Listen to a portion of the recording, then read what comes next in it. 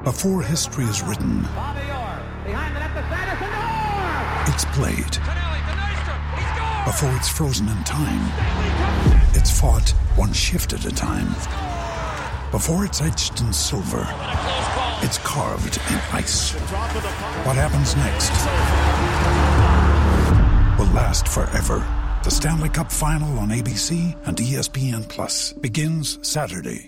Ladies and gentlemen, boys and girls, children of all ages, BronxPinstripes.com proudly brings to you the most exciting Yankees podcast in the world,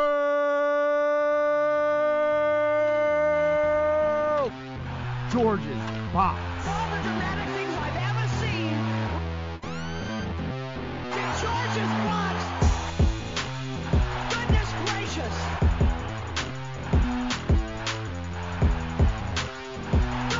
Welcome back to George's Box. I'm JJ. Nick. Maybe one of the worst days to be a Yankee fan that I can remember is 5:01 on Monday. Trade deadline's 6 o'clock tomorrow? 6 o'clock tomorrow. Yep. So we got 25 hours. I have zero faith that anything good is going to happen in either direction. We aren't going to buy. We're not going to sell. We're going to sit there with our dicks in our hands watching Josh Donaldson's contract expire. Do you want to do that Gleyber trade? The Marlins? What's proposed? Oh, just in general? Yeah, well, it was two prospects and then these two starting pitchers, Edward Peraza and Braxton Garrett. Anything to get rid of Gleyber. I'll be honest, I have no idea who they are, but the Marlins have a good system, so. Gleyber's going to be the same guy next year that he is now. And we know what that is. And we have him blocking the way of other guys who we have under control or under contract, whether everywhere from Peraza to DJ LeMahieu, who he's clogging up space. There's value in trading him now. Have to trade him. He has been the best hitter on the Yankees this season, and he is one of the worst players in the league. Says a lot about who we are. Gleyber's stock will never be higher, and that's why I don't think Cashman will trade him, because Cashman always, he buys high and sells low.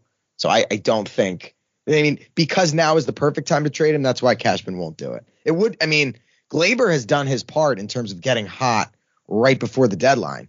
He's done his job. Now Cashman needs to do his. Is it crazy that when I saw Herman was scratched, I was like, is he faking so that he doesn't get traded?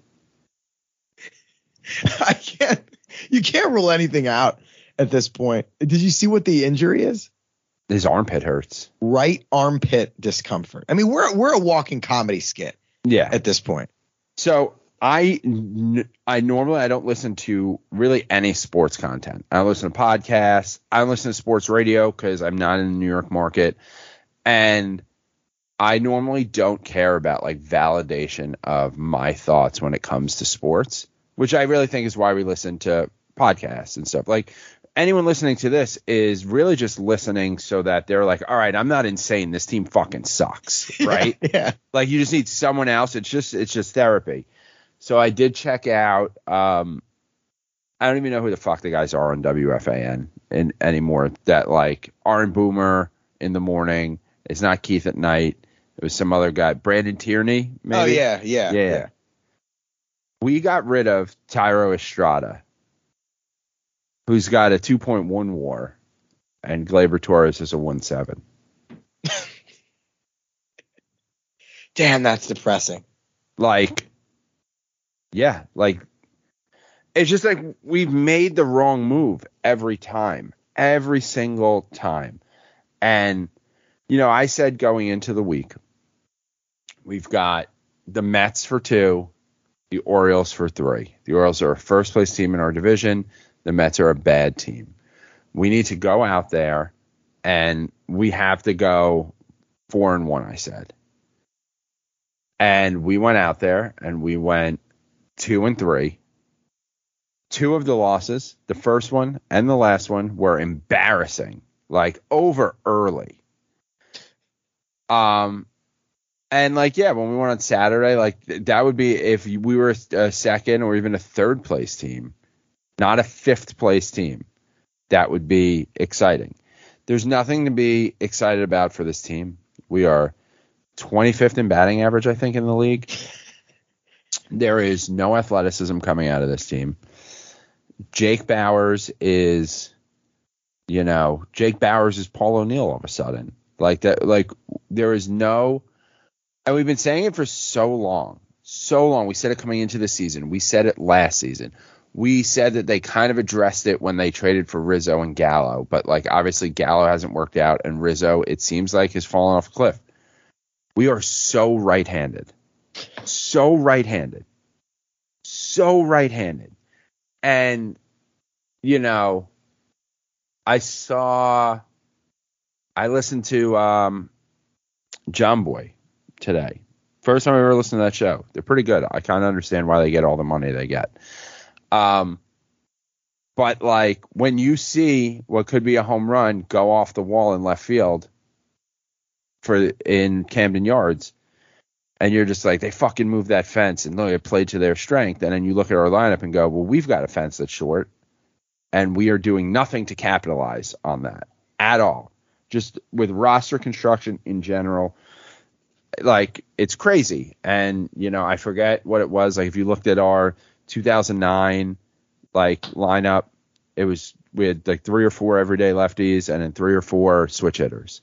That was my big takeaway. I listened to that too, and I'm like you. I normally don't, but yeah, they said for the 09 team, 3 lefties, 4 switch, and then the 2 righties are Jeter and A-Rod. So the 2 righties that we had, were the 2 like all-pro studs, and then the rest were lefties and switch. That's the formula. And you think about, we had Bernie Williams, we had Jorge over the years who were switch hitters. We turned like Tino Martinez was chasing home run records in pinstripes. Paul O'Neill almost hit 400 in pinstripes. It's just like, it's insane how bad it is and how far it's gotten with zero, like there's zero consequence to any of it. That, I think that's the most concerning thing for fans is like, I don't even trust Brian Cashman's going to fuck up selling, like he, or exactly. Yep. Like he's not the guy that I want in charge right now. And it goes all the way up, because it's Hal's disinterested in doing what his job is as an owner. Like how far are we away from sell the team chance?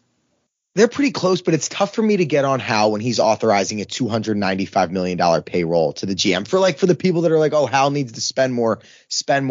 Like, dude, he's spending a lot. I know that the payroll hasn't gone up with inflation, and he's not spending as much as George did relative to the economy, but like he is giving Cashman a lot to work with. And for Cashman to get $290 million and can't even put together a playoff team where 6 teams from each league are getting in, I mean, that is embarrassing.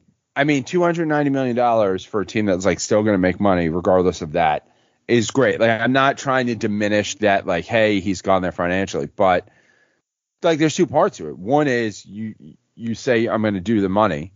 The other part is who you're entrusting to then execute on that. Yeah. The same way Brian Cashman is very good at doing things like trading for Rizzo or Gallo and saying like, hey, we gave him some prospects. We're not taking, we're staying under the luxury taxes. We're not taking on salary. The other, and that makes the fans happy in the moment.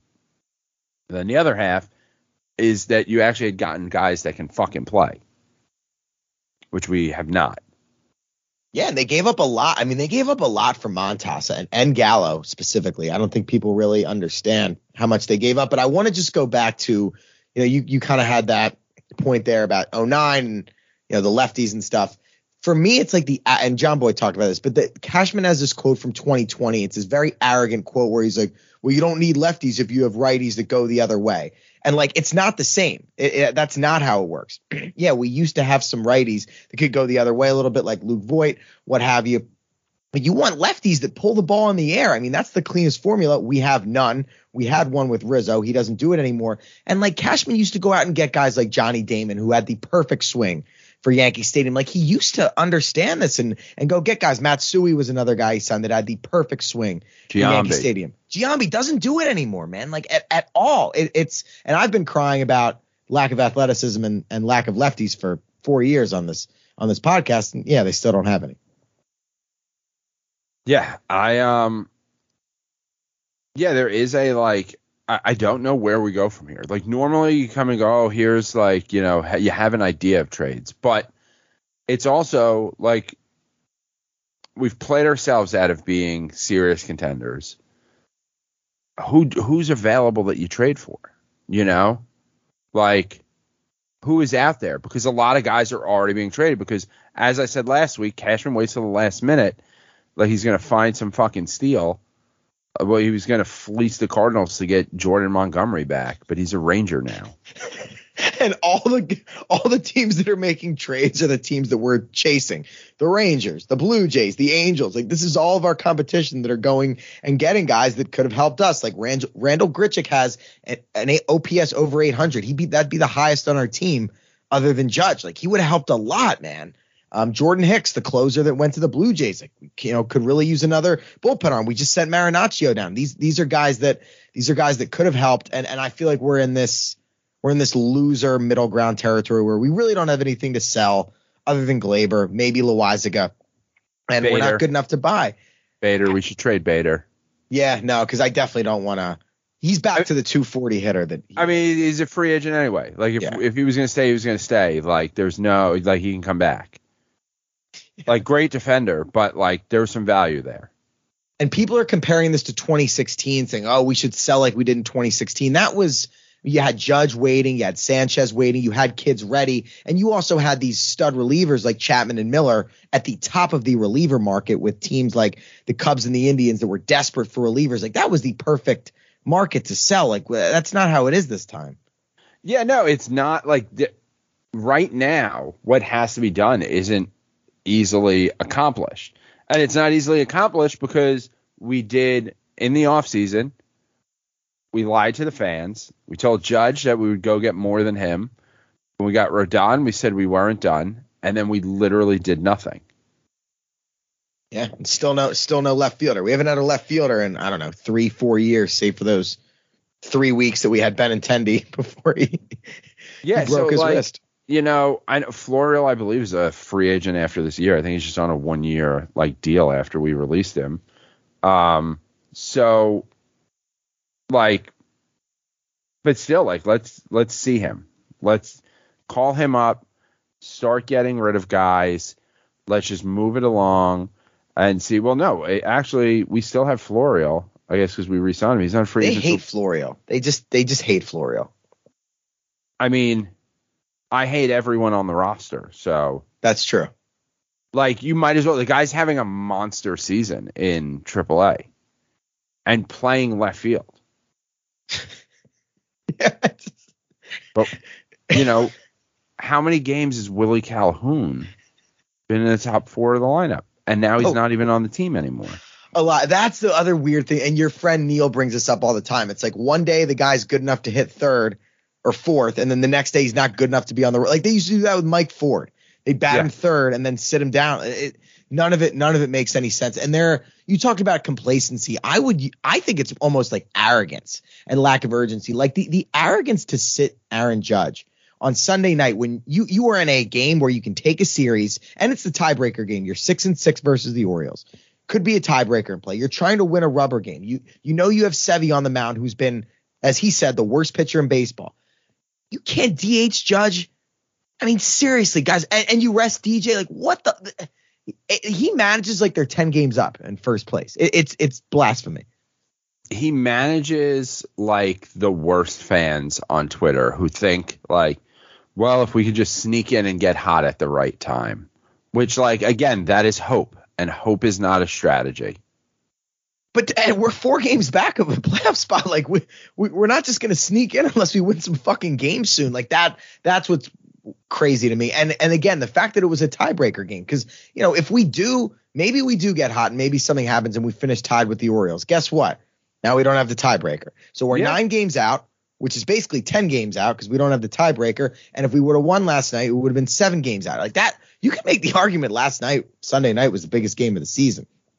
And Judge. Before that, it was Saturday. Yes. I tweeted, I was like, this is a do or die just to have another do or die tomorrow. Like, this was a game 6 to try to force a game 7. And we sat Judge for game 7. I agree. And when you look back at the series, obviously, like Sevy coming out like a total fucking buffoon and giving the game away before it even turned to 7-15 is frustrating. But when I look back at the series, I'm going to remember. Just keep going. Yeah, what I'm going to remember is not getting Garrett Cole a single run on Friday night. You got Judge back activated on Friday afternoon, right? Everybody's fired up. Everybody's excited. You got Cole going in Camden Yards, right? Packed house.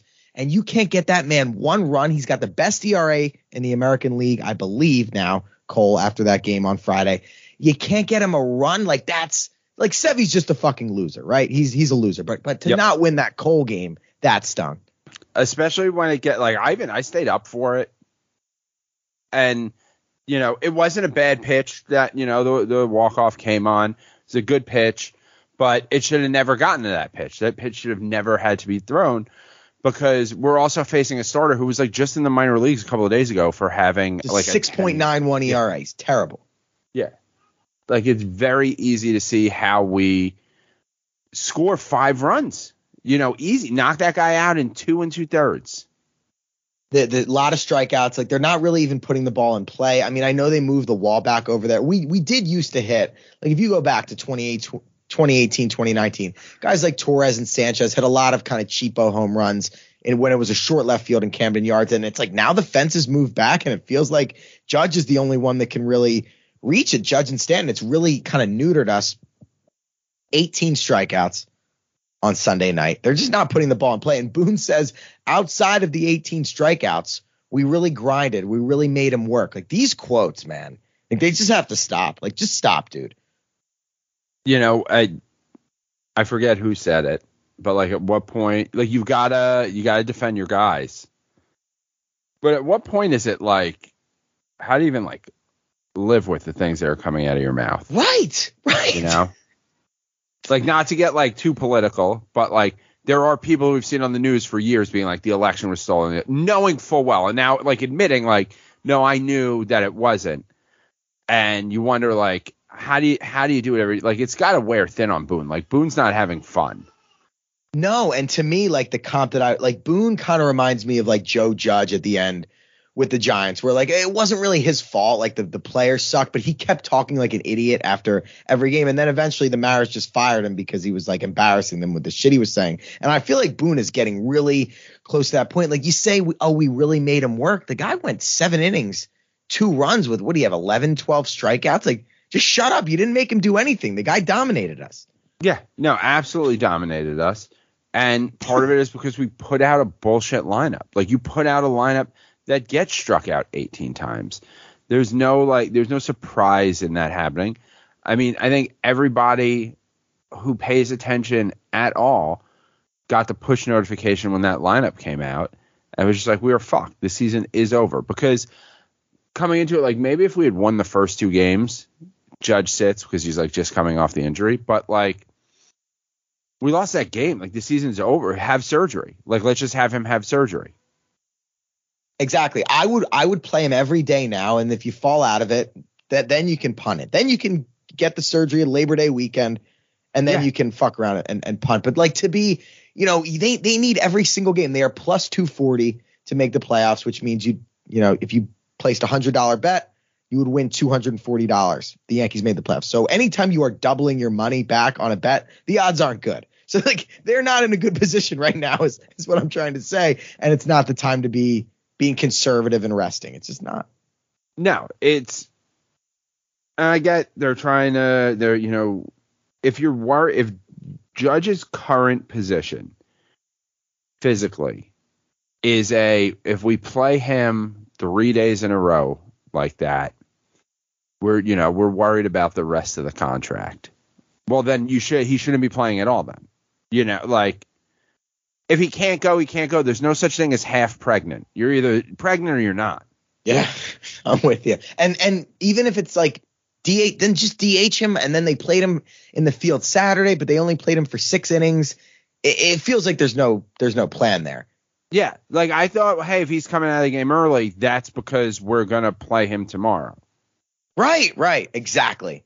And if the thing is like, well, he can't DH because we've got Stanton. Well, he's the better player. Then it's just you're making a decision. We've got one spot. We've got 2 former MVPs, but one of them still putting up MVP-like numbers. So that's the guy who plays, because with his performance, I know he's hit some home runs recently, but like overall season performance, we had no problem in the past benching A-Rod, pinch hitting for A-Rod. Right. Why is Stanton any different? He hasn't won anything in pinstripes.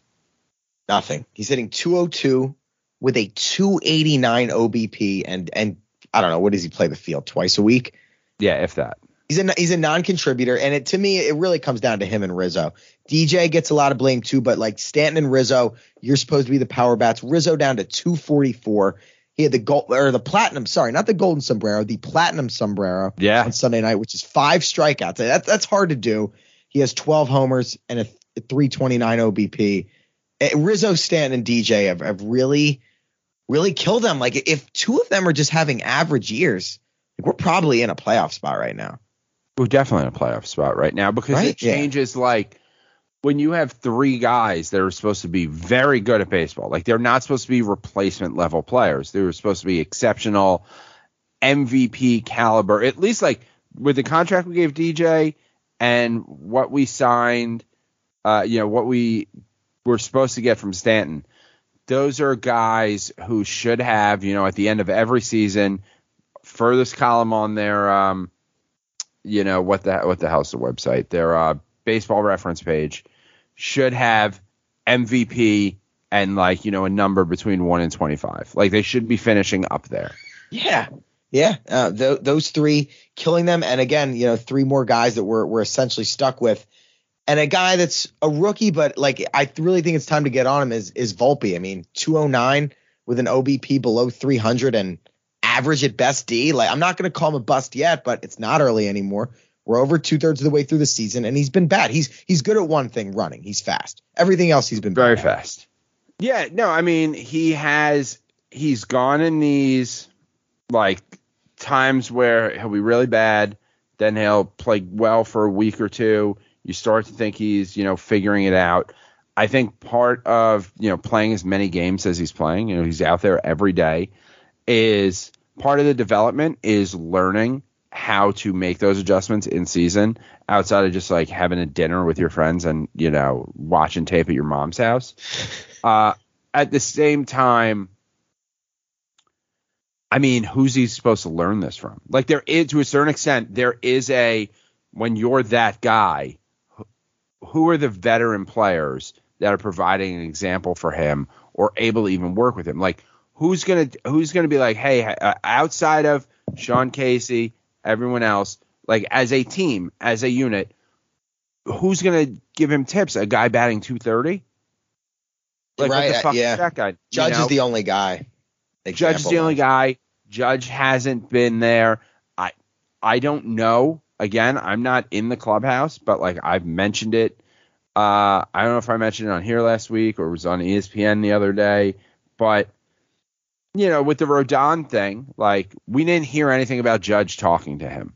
We haven't heard anything. Like, listen, Judge hits a lot of home runs. He runs in first from the outfield and he changes his gum. That's why he's the captain. I haven't seen any leadership, anything ever that says that like he's that guy.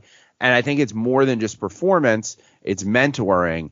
And I don't think with the weight that he has on his shoulders that there is like the ability to do that yet. And maybe he'll grow into that role. But Volpe, there's upside. There is still upside. I don't believe he's a bust yet. I'm not saying he can't be a bust. But, when you're surrounded by dog shit, it's tough to be great when you are just surrounded by mediocrity at best.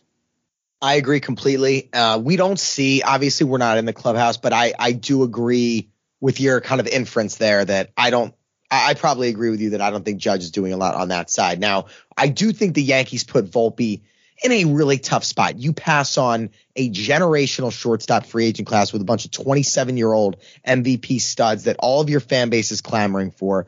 And you're saying, no, we have Volpe. And to be honest, like, I didn't realize he's listed at 5'9".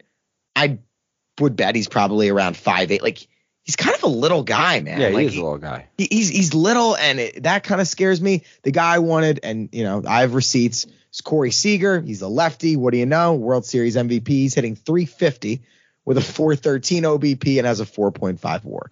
There's also Marcus Semien. Like, no matter who you wanted, a lot of those guys are, doing okay. We passed on all of them.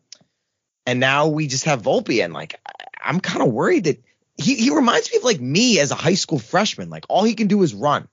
Like, he's not doing anything else well. He's got 13 home runs. I know. Which is not what you need out of that spot. No. Like, I totally understand what you're saying. I think even, let's say we got Corey Seager instead of Volpe. Now, maybe we traded Volpe, and we probably don't trade him. We probably let him toil away at AAA and become a bust. Now we've got a $300-something million lineup, roster. And I don't know, maybe he does. Like, is that all that the rest of our guys who are making $30 million needed was just one more $30 million guy to light a fire under them? Odds are Corey Seager comes in and he fucking sucks and he's not hitting 350 because we're in organizational chaos. That's a great quote. You should clip that. And I do. So, like, the whole team melts right without Judge. IKF had a quote.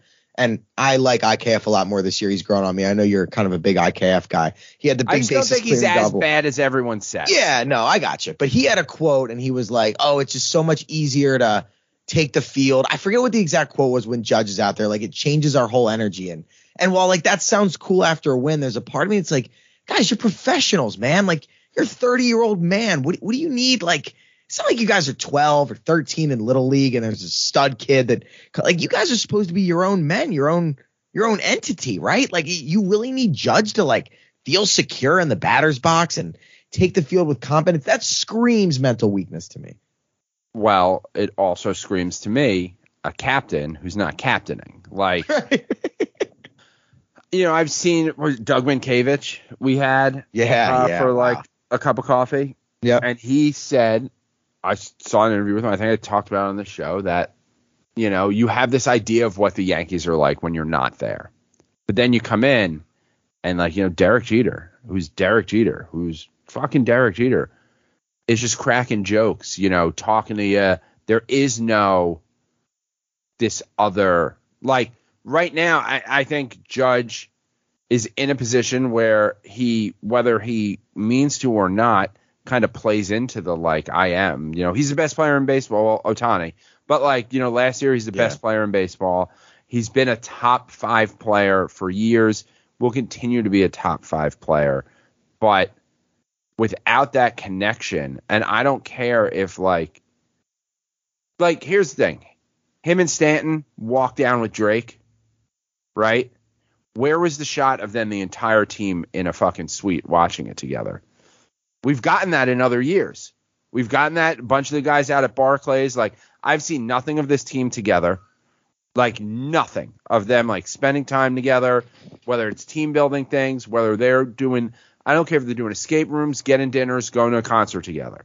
No cohesion between these guys. You got 26 guys, and, with the shuttle, you got 31 guys who happen to wear the same clothes to work.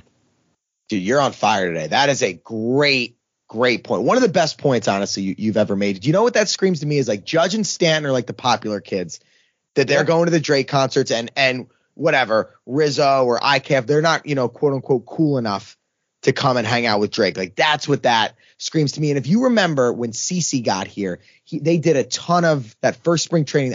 They went to a Magic game or they went to a Tampa Bay Lightning. They did all this shit together. And like, that was in the World Series DVD that I've watched 500 times. Like, CeCe brought everybody together, and that's his thing. And that's why everybody thinks CeCe's the fucking man. It's because it's not a popular kid thing. Everybody's together. And what that screamed to me is like, oh, Judge and Stanton are the popular kids that get to go, and the other kids have to stay home. Yeah, it's the South Cali fucking tall, cool, handsome guys. You know, they're starters on the basketball team, the baseball team, the football team. You know, triple letterman, and no one else is really there. And I know like Rizzo bought everyone like wine at the beginning of the year. Like that was a big thing. Where I haven't heard it from Judge. And maybe he's done it, but I haven't heard it. Like something's clearly missing with this team beyond just the play on the field. No, that's really, really, really good point. I think, was it A-Rod that used to buy the suits? Like when they would get up? Yeah, you came up. A-Rod bought you like a handful of suits. And now I know that Judge did do that for Volpe this year. Okay. I don't know if he's done it for every guy who's come up at the beginning, since the beginning of the year. I don't know how many guys have had their, first appearance or whatever it is. But I do believe A-Rod did that, and I know Judge did do that for Volpe, so I'll give him his flowers there, whatever that means. I mean, look, even a guy like Volpe's that's struggling. The kid's 22. I'm sure he would have loved to go to the Drake concert or even like the fringe guys, like a Bowers or whoever. But they're not cool enough to go and Judge and Stanton. And like, dude, Stanton, you're hitting 202. You're not that cool this year. You're not the prom king anymore, buddy. No, I mean, I think we have a bunch of guys who are, we just have duplicates. When we had the three-headed monster at the back of the ball, we had three of the same guy. We had Willie Calhoun, Jake Bowers, same guy. We have Stanton and Judge, same guy. We have 50 middle infielders, right? Now we have Oswaldo Cabrera and IKF in the outfield being the same guy who's not supposed to be there. We've got two same guys playing at the same time who are supposed to both be playing in different positions. Yeah, it's exactly right. Another day is here, and you're ready for it. What to wear? Check. Breakfast, lunch, and dinner? Check. Planning for what's next and how to save for it? That's where Bank of America can help. For your financial to-dos, Bank of America has experts ready to help get you closer to your goals. Get started at one of our local financial centers or 24/7 in our mobile banking app. Find a location near you at bankofamerica.com/talktous. What would you like the power to do?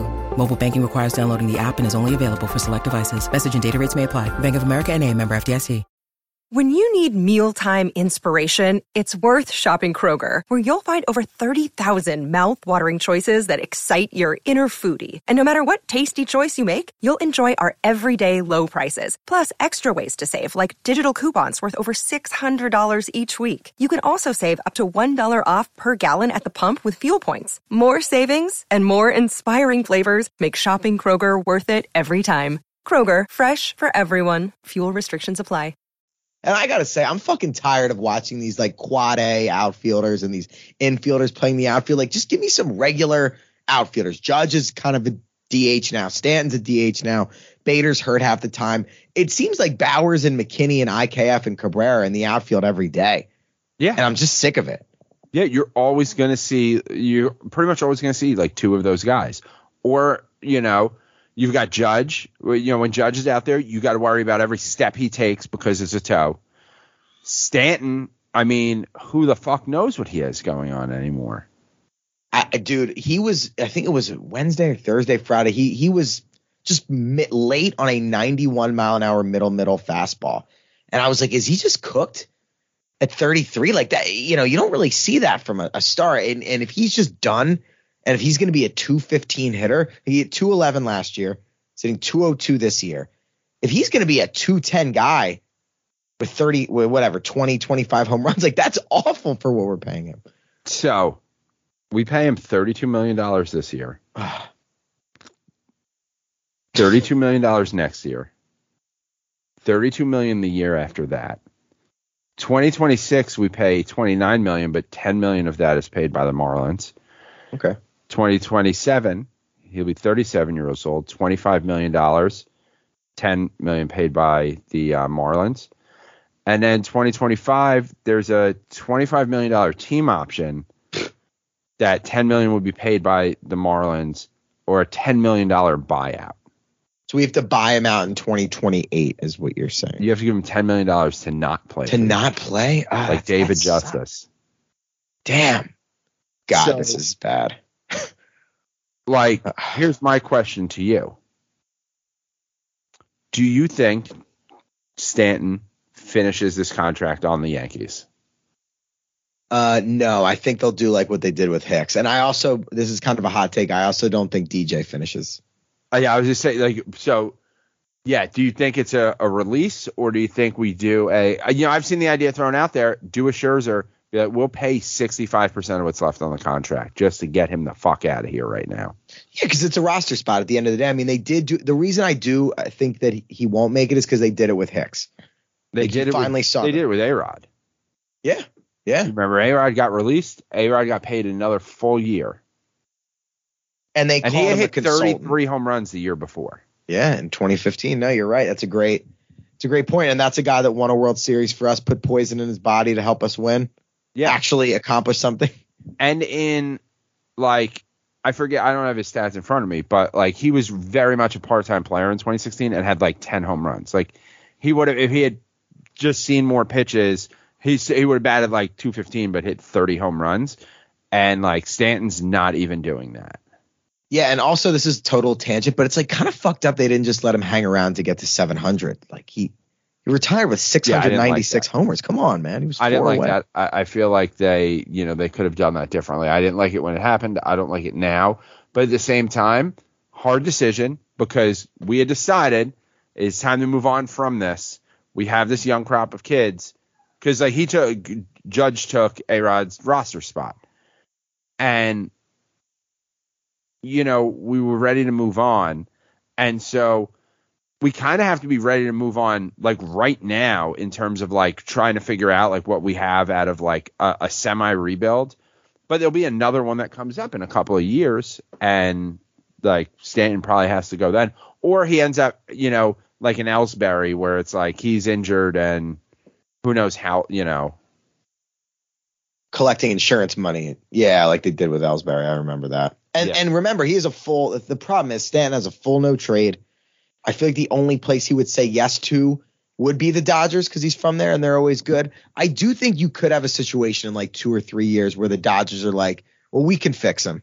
Like they just did with JD Martinez, like similar thing. Or they try to take Syndergaard. Like they're like, they think they can fix people. Maybe we pay half. But yeah, I definitely think he's not going to finish. And just in terms of expectations, like neither me or you, neither of us thought we were going to win 105 games and roll to the World Series, but we both thought they'd win 90. Like we didn't think the season would be over on August 1st. Yeah, we didn't think they would be so lost. Like they are just so lost. Like even if it was like, hey, they're hanging around third place right now, and then there's no reason to take on any salary because the guys who are here are dog shit.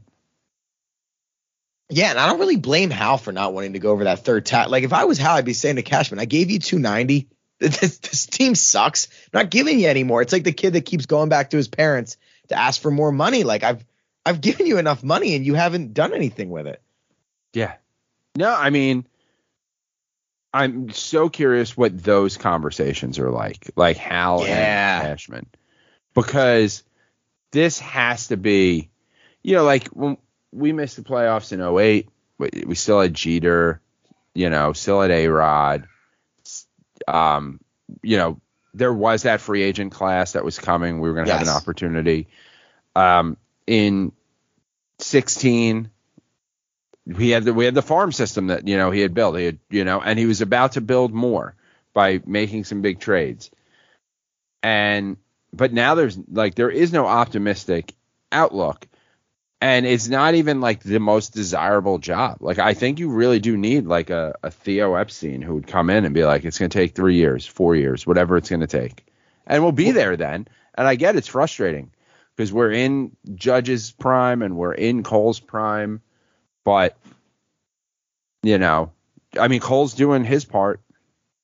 Yeah, he's probably going to win the Cy Young. That's going to be the only cool thing. He's going to win the Cy Young for a last place team. Yeah. Yeah. So Cashman speaks generally after every deadline annually. And I'm very curious. Like, let's say they'll trade for some lower level minor league reliever. I'm sure they'll do they always make a mini move. Do you think he's going to say this team wasn't good enough to justify going all in? Or do you think he's going to say, oh, we still feel like we're gonna do really well with the guys we have coming back off the IL. Like I'm very curious of what his tone or his theme is going to be. I think he is going to say, having Judge come back, and we've got Frankie's right around the corner. Nestor's just had some great starts in his rehab assignment. We think we have what it takes to sneak into one of those last playoff spots. And then, just with the talent you have, you look at the roster, you look at the names, you look at what these guys have done in their careers before, that, you get hot at the right time, you can be really dangerous. And, we've got a lot of proven winners in that locker room. I mean, now, obviously, no one in there has won a fucking thing. But, these are the things that they say. Yeah, and I hate anytime Cashman or House speaks, they always point to injuries, right? They point to health, and it's almost like a guaranteed safety net. You assemble a roster of injury-prone players. Inevitably, some of them will get hurt, and then you can point to that. But my issue is the main issue hasn't been injuries to me. It's been the underperformance of the three guys we mentioned, Rizzo, Stanton, and DJ. Again, those guys are producing. We can survive 2 months without Judge. In 2019, Judge missed 2 months. They won 103 fucking games. 2018, he broke his wrist. He missed, I think, another 2 months, and they won 100 games. So it's not the excuse can't just be, Judge missed 2 months and the entire operation fell apart. No good company or organization or business is reliant on one individual person. And if you have built it, it's like a paper mache house. It's not going to stand up. I don't know if that made sense. I don't know shit about arts and crafts, but you know what I mean. I was just looking. I didn't know that Starlin Castro had a domestic violence suspension. I had forgotten that in 2021 because I was like, where the fuck is he? We traded him. Yeah, because he hit in 2021. He hit 280, and then he's out of the league. He's playing. Oh, he's out. Oh, wow. Okay, he's man. Random.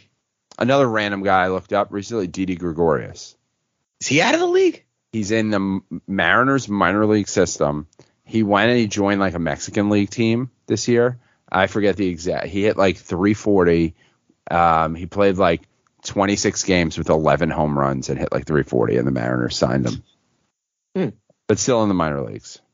Another guy that, brought in because he was a lefty and he hit well at Yankee Stadium and nowhere else. Find more. And me and you weren't the biggest Didi guys. I thought we had some fans that really overrated him and kind of romanticized him. But I think he shouldn't have gotten a big contract. If he could have stayed on a mediocre contract as a mediocre player who had a couple big moments, that'd be fine.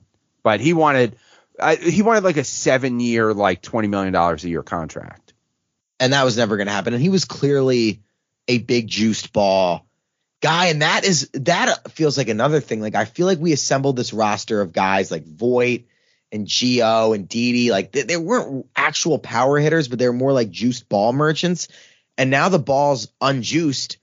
And Judge is really the only one hitting bombs. DJ was another guy that really benefited from it in 19 and 20. And I feel like the rest of the league kind of figured it out, and we didn't. Do you agree with that? I mean, I think based on the study that happened in the offseason, and a lot of it was pointed at last year as far as I remember, but it probably bled into other years, is that on top of the juice balls, more juice balls were used in Yankee games than any other team because we're in the national spotlight. Judge saw so many juice balls last year. That's how he had 62 home runs. Yeah, the Goldilocks balls. No, it definitely helped. I'm trying to see. It's just the fact that they won 99 games last year. I know Judge masked a lot of their problems, but it was basically the same team. That's what's startling to me is they might end up going from they could finish 80 and 82. I mean, that's a 20 game drop off. It's just startling. And it's startling, but again, it's not shocking because we brought back the same team of injury prone guys who are on the decline, but we just brought them back for more money. We just were paying them more when every sign. And again, maybe Judge, Judge doesn't kick the wall in fucking Dodger Stadium, or maybe he does earlier because he's a Giant, and they play each other more often or whatever it is. But again, that's $40 million tied up in one guy. It's just so much money that I don't think that was the best contract. I think that's going to be an issue for a long time. That's my guy because he's in the pinstripes, but it also gave the way that all went down of the chase for the record and by record, I mean the 7th most home runs in a single season by a person, that illustrious record. And then, like, you know, you've got that. Then you've got the opening day will he, won't he contract situation. Then the offseason of, like, people flying around the world to, like, meet with him and last-minute deals, and he's going to be a giant. He's Arson Judge and all this shit that, like, the media, the team, the league raised this guy to a level where he's not part of the team. It's Aaron Judge and the Yankees. Yeah. Look at every marketing, like, and, it was a thing, like, Derek Jeter was, like, Derek Jeter and the Yankees to a certain extent, but everybody in that clubhouse knew that, like, he's not hitting 60 home runs. Derek Jeter's going to go out. He's going to play in intense baseball every day. But he wasn't the only guy. If you get him in a spot, if you keep the game, close and you put him in the spot, he's going to find the big hit. But that big hit is a double that scores the runner from second, or a single that scores the runner from second. We're asking Judge to hit a 5-run home run every time he gets up to the plate.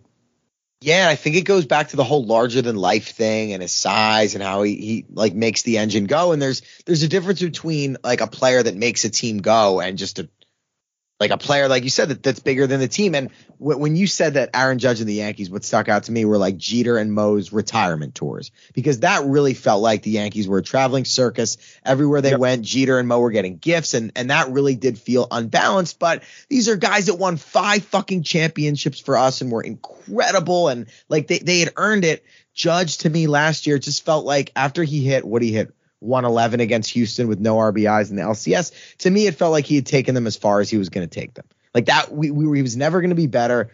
And again, they go with whatever they aim, 350, 60, 70 million for 9 years. Obviously not going to be a good contract for us, but that's kind of over and done with. Yeah, and also to a certain extent, they're like the player. There's so many questions around him, and, like, his teammates are just, like, constantly blowing him. And, like, what he means to the team. Like, it's just, like, we're talking about what he means to the team and how it can, like, him being in the lineup, the shit IKF saying. We heard Rizzo talk about it all offseason. Oh, our dogs have to be together and stuff. That nobody's talking about the fact that you guys are 25th in the league in batting average. Yeah. Like, yeah. That's how things get to slip by. Like, aside from the strikeouts, we really battled out there. No, it's true. And, like, for me, watching the Phillies last year, who were basically a mediocre team all year, they got to the World Series because every time Bryce Harper came up in a big spot, he had a 2-run homer or a 3-run homer, like, actually put the team on his back. And I'm thinking, like, damn, like watching them, like, Judge has never really done this for us in a big playoff series. And, like, that's how you win a World Series, is you get to the playoffs and your stars dominate, whether that's an Altuve, a Freddie Freeman for the Braves, like Mookie for the Dodgers, whoever it is. And Judge hasn't done that for us. Very frustrating. And, like, it's not all on Judge, because he's not the reason these guys fucking look lost at the plate. I think, as we're blaming, listen, the players stink. I don't think Judge has been a great leader. I don't think Aaron Boone has made, like, a single good decision in game. He's a motivator of men, maybe, because he has willed them to win totals that they shouldn't have been able to achieve. But in game stinks. And Brian Cashman has gotten us a manager who makes terrible in-game decisions with players who can't deliver in the clutch. And he was hired by the fucking owner's son, who is making terrible decisions, doesn't want to have the tough conversations, wants to throw money at the problem by saying, like, well, I give you this money, but not worrying about how it's spent, how it's divided, or, you gave kids $100 and said, all right, go grocery shopping, and now we're surprised that all we have is gummy worms to eat. Exactly. This is why I don't go grocery shopping in my house, because Jamie knows I'm going to come back with Lucky Charms and donuts. Yeah. And so the problem is at the top. And at the same time, attendance is through the fucking roof. I know, but I hate the people that are like, oh, it's your fault for going to the games and enabling it. Like, no, like, man, I love going to games, and I'm not gonna stop. Like, people wait all winter and whatever spring to get to go to Yankee Stadium, and it's family tradition. It's a part of our lifestyle. So I don't knock. I'm never gonna knock fans. I'm not saying people shouldn't go. Yeah. I'm just saying, like, what matters the most to Hal Steinbrenner? How much money they make. How do they make money? People come to the games. People come to the games because of decades and a century of tradition and family traditions. And we're not going to break that cycle. And that's what's another frustrating thing, because people should go to games. They should enjoy it. They should go to games, especially when we're eliminated on fucking August 7th, and go to games and bring your kids. Hopefully it'll be cheaper. They'll have promotions and things like that. But, there is, like, I don't know how to trigger change in this organization, because I've been saying for years, organizational chaos. And that's exactly what it is. You're right. And I will say on the ticket front, so they sold, and I kind of read about this, when Judge was on his chase to 62 and the Yankees were on fire last summer, they sold a lot of, 2023 16-game plans, Sunday plans, Friday night plans during that time when everybody was really fired up about Judge. I remember I have a 9-game plan. I was going to upgrade because I was all fired up. And now this is the time of the year when the ticket reps start calling, hey, what do you want to do next year? Do you want to upgrade? I can get you here. We can guarantee you playoff tickets. Without the playoff tickets as a carrot, it's a lot harder to sell ticket package, 20, 25 game ticket packages to people like me and you. So, like, they're going to call you soon because you have a 9-game package, right? Mm-hmm. What's it, like 9 Fridays? It's 9 like random weekdays. Oh, okay. I thought. Yeah. So the Fridays that you're going, separate tickets from your Yeah. You never use your package for the most part. I've used one. mainly I donate them to underprivileged kids, which that makes it hard for me to like, oh, am I going to drop this because it's like my philanthropy for the year? But anyway, you can keep. Yeah. But you do that primarily for the opportunity to buy tickets for the playoffs. Yes. You can get a game in every round, like basically, early, right? Yeah. So when they call now, like, I mean, what do you say? Because to a certain extent, I think that you don't have to make a decision now. You can wait till late April and buy a 9-game package and get that. There's definitely a part of me that wants to like not, cancel it for next year and just do some other charity thing, that I could find and just donate a couple of $100s to somebody else. Like, yeah, because just out of principle, and like, is Hal Steinbrenner going to see whatever my $350 probably not. But you know what? I'm definitely more likely to. And if they are good next June, I can get right back on, and I guarantee that I can get right back on it again. Yeah, and I'm asking not because I think he's going to notice your $350, but you are one of the more dedicated people who are making these commitments in advance. And so people who care less about being there and having that ability, as it gets to a postseason, are going to,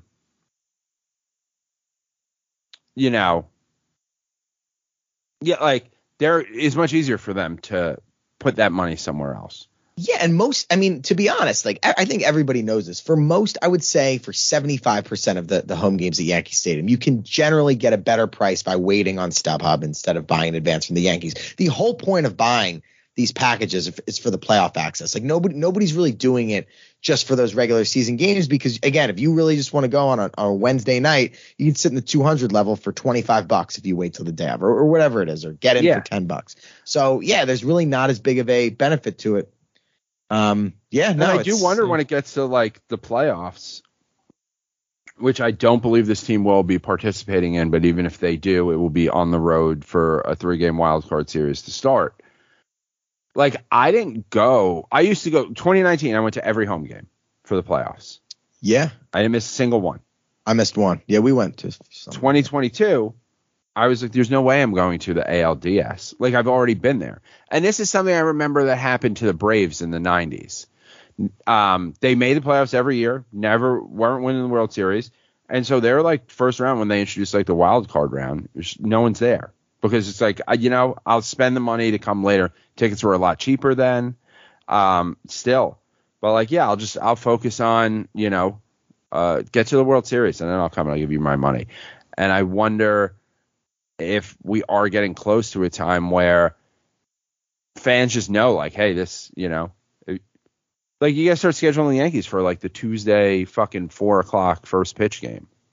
Yeah, and if they do get to the right, like you said, it's going to be on the road, 3 games, and whatever, Minnesota or Cleveland. They might not get that playoff home revenue, which is another thing that, like, even though last year ended poorly, Hal got, would they play 5 playoff home games last year? So we did get that revenue.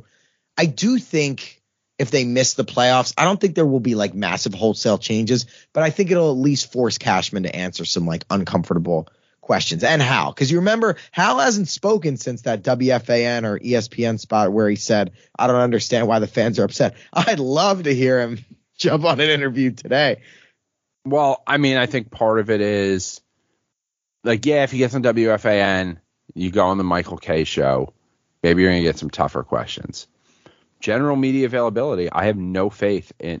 Brian Hoke is having a 3rd child, dude. He's busy writing a book right now, probably.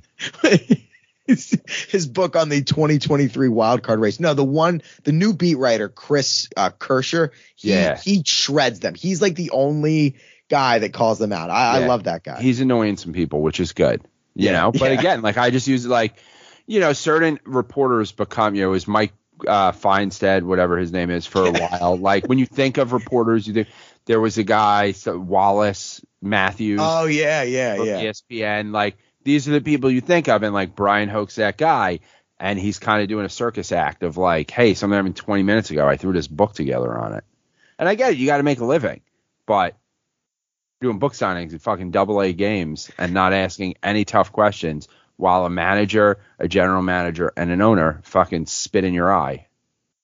Yeah, no, it is funny. And like, again, he's the established guy, whereas it's like this new guy, Chris, he's got nothing to lose. He's probably like the low man on the beat, on the totem pole. And so he'll ask the tough questions. But yeah, Hoke just seems like the kind of guy that wants to be the nice guy and needs to maintain his book access. Not going to be much to write about this year, though. Yeah, I know. I mean, I feel bad for that 3rd kid. All that being said, and this is going to sound crazy, I do think that Johnny Brito beats the race tonight, because this is what I'm going to call a second screen night. Like the Yankees are going on the little screen tonight. Yeah. And anytime I do that and kind of start to give up, they generally win. So for no logic at all, I do think the Yankees win Monday night. Well, here's the thing. They lost last night. They got fucking embarrassed. They have embarrassed themselves a lot lately, but they fucking win the first 2 games of the series. I'm right back in. I'm right back in. I cannot quit. It's a problem. It's an addiction. If it was anything else, like if you think about it, if you described your feelings, your emotions, the up and down of your relationship with this to like your parents when you were dating Jamie, they would just be like, I don't get away from this woman. She is fucking bad for you. She is fucking awful for you. And it's the same thing I say all the time. Sports fan, it's fucking insane. It's insanity.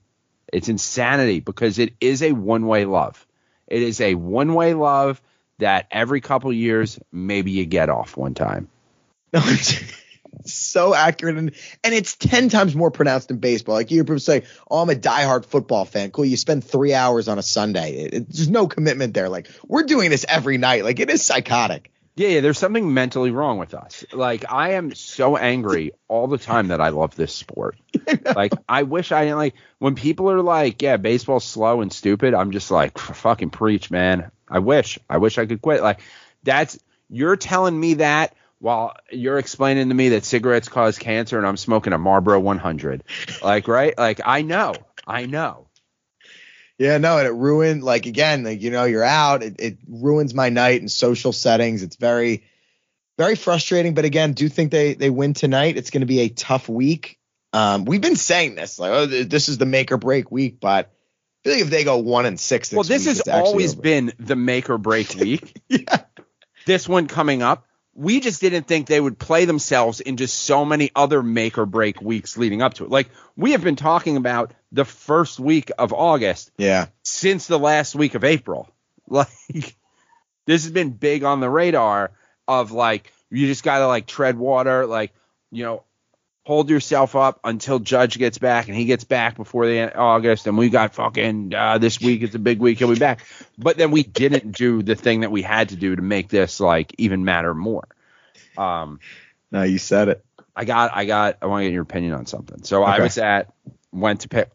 Pickles had to be running there like the air conditioning's like hardly working game again on Saturday. I at one point was like adjusting the air conditioning in the really? Like, yeah. Like I found where like the thermostat is. So it was too hot to be outside, so you try to go inside. Went inside, went upstairs. They're like, the air conditioner's working there. I'm like, I'm putting my hand up in front of a vent. Like, no, it's not. Then went into like this kind of back area where I was adjusting it. And then I just like kept an eye out. Some people got up and we got a table right in front of a vent. Like it became tolerable.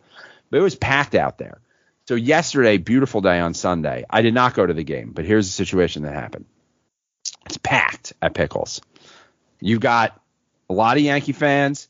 And as you've talked about, the Orioles fans, and I did wear a jersey because I fucking nutted up and I was like, I will fight someone if I need to. Yeah. So people are out there. There are some Yankee fans there vaping, right? Okay. They're outside vaping. Yeah. That's allowed, right? Yes. I've smoked a cigar at Pickles. Okay. All right. Yeah, you can smoke cigarettes outside. Yeah. Okay. There are Orioles fans next to them who go, hey, can you stop vaping? We have a baby here.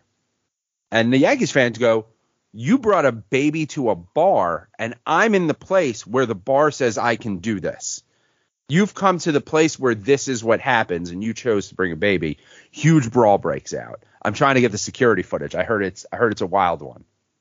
All right, so if I was the cigar smoker, the vapor, something, I would have probably moved just to avoid the confrontation.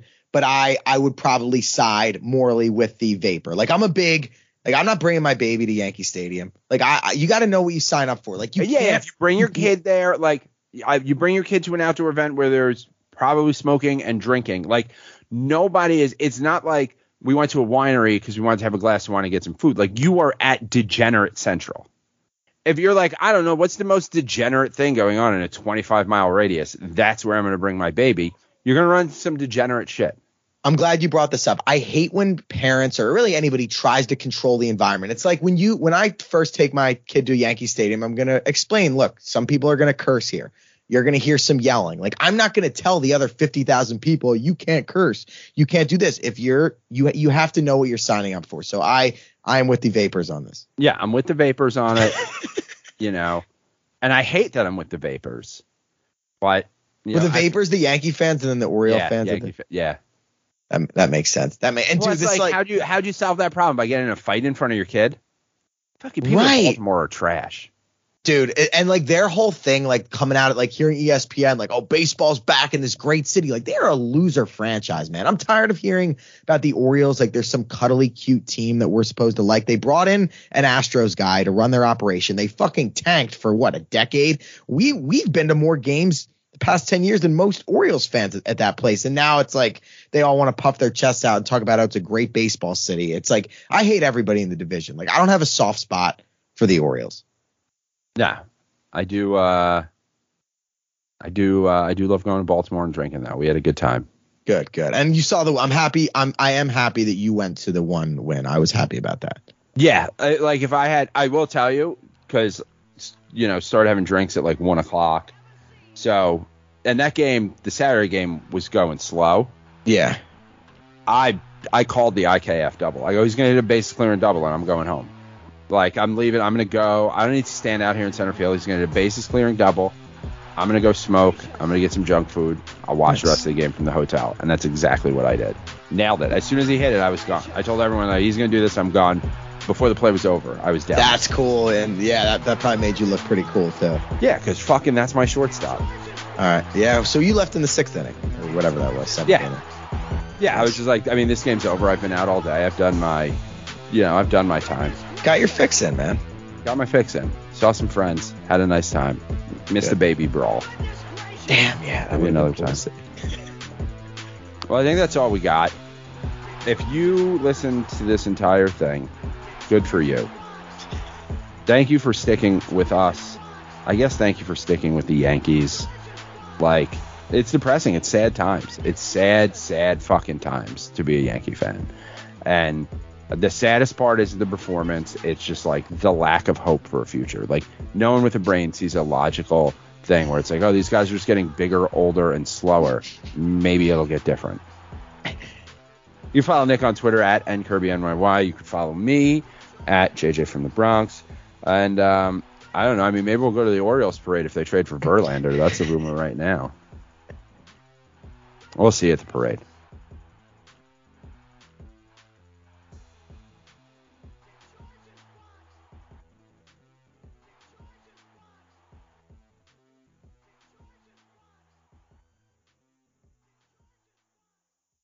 Have you heard about the 2018 study that showed half of prenatal vitamins tested had unacceptable levels of heavy metals? No? Well, now you have. I'm Kat, mother of 3 and founder of Ritual, the company making traceability the new standard in the supplement industry. I remember staring at my prenatal vitamins and finding all these things I was trying to avoid. High amounts of heavy metals, synthetic colorants, and unnecessary ingredients. So, at 4 months pregnant, I quit my job and started Ritual because I believe that all women deserve to know what they're putting in their bodies and why. I'm so proud of our prenatal vitamin. The ingredients are 100% traceable, it's third-party tested for microbes and heavy metals, and recently received the Purity Award from the Clean Label Project. You see, we trace like a mother because, let's be honest, no one cares quite like a mother. But don't just take my word for it. Trace for yourself with 25% off at ritual.com/podcast.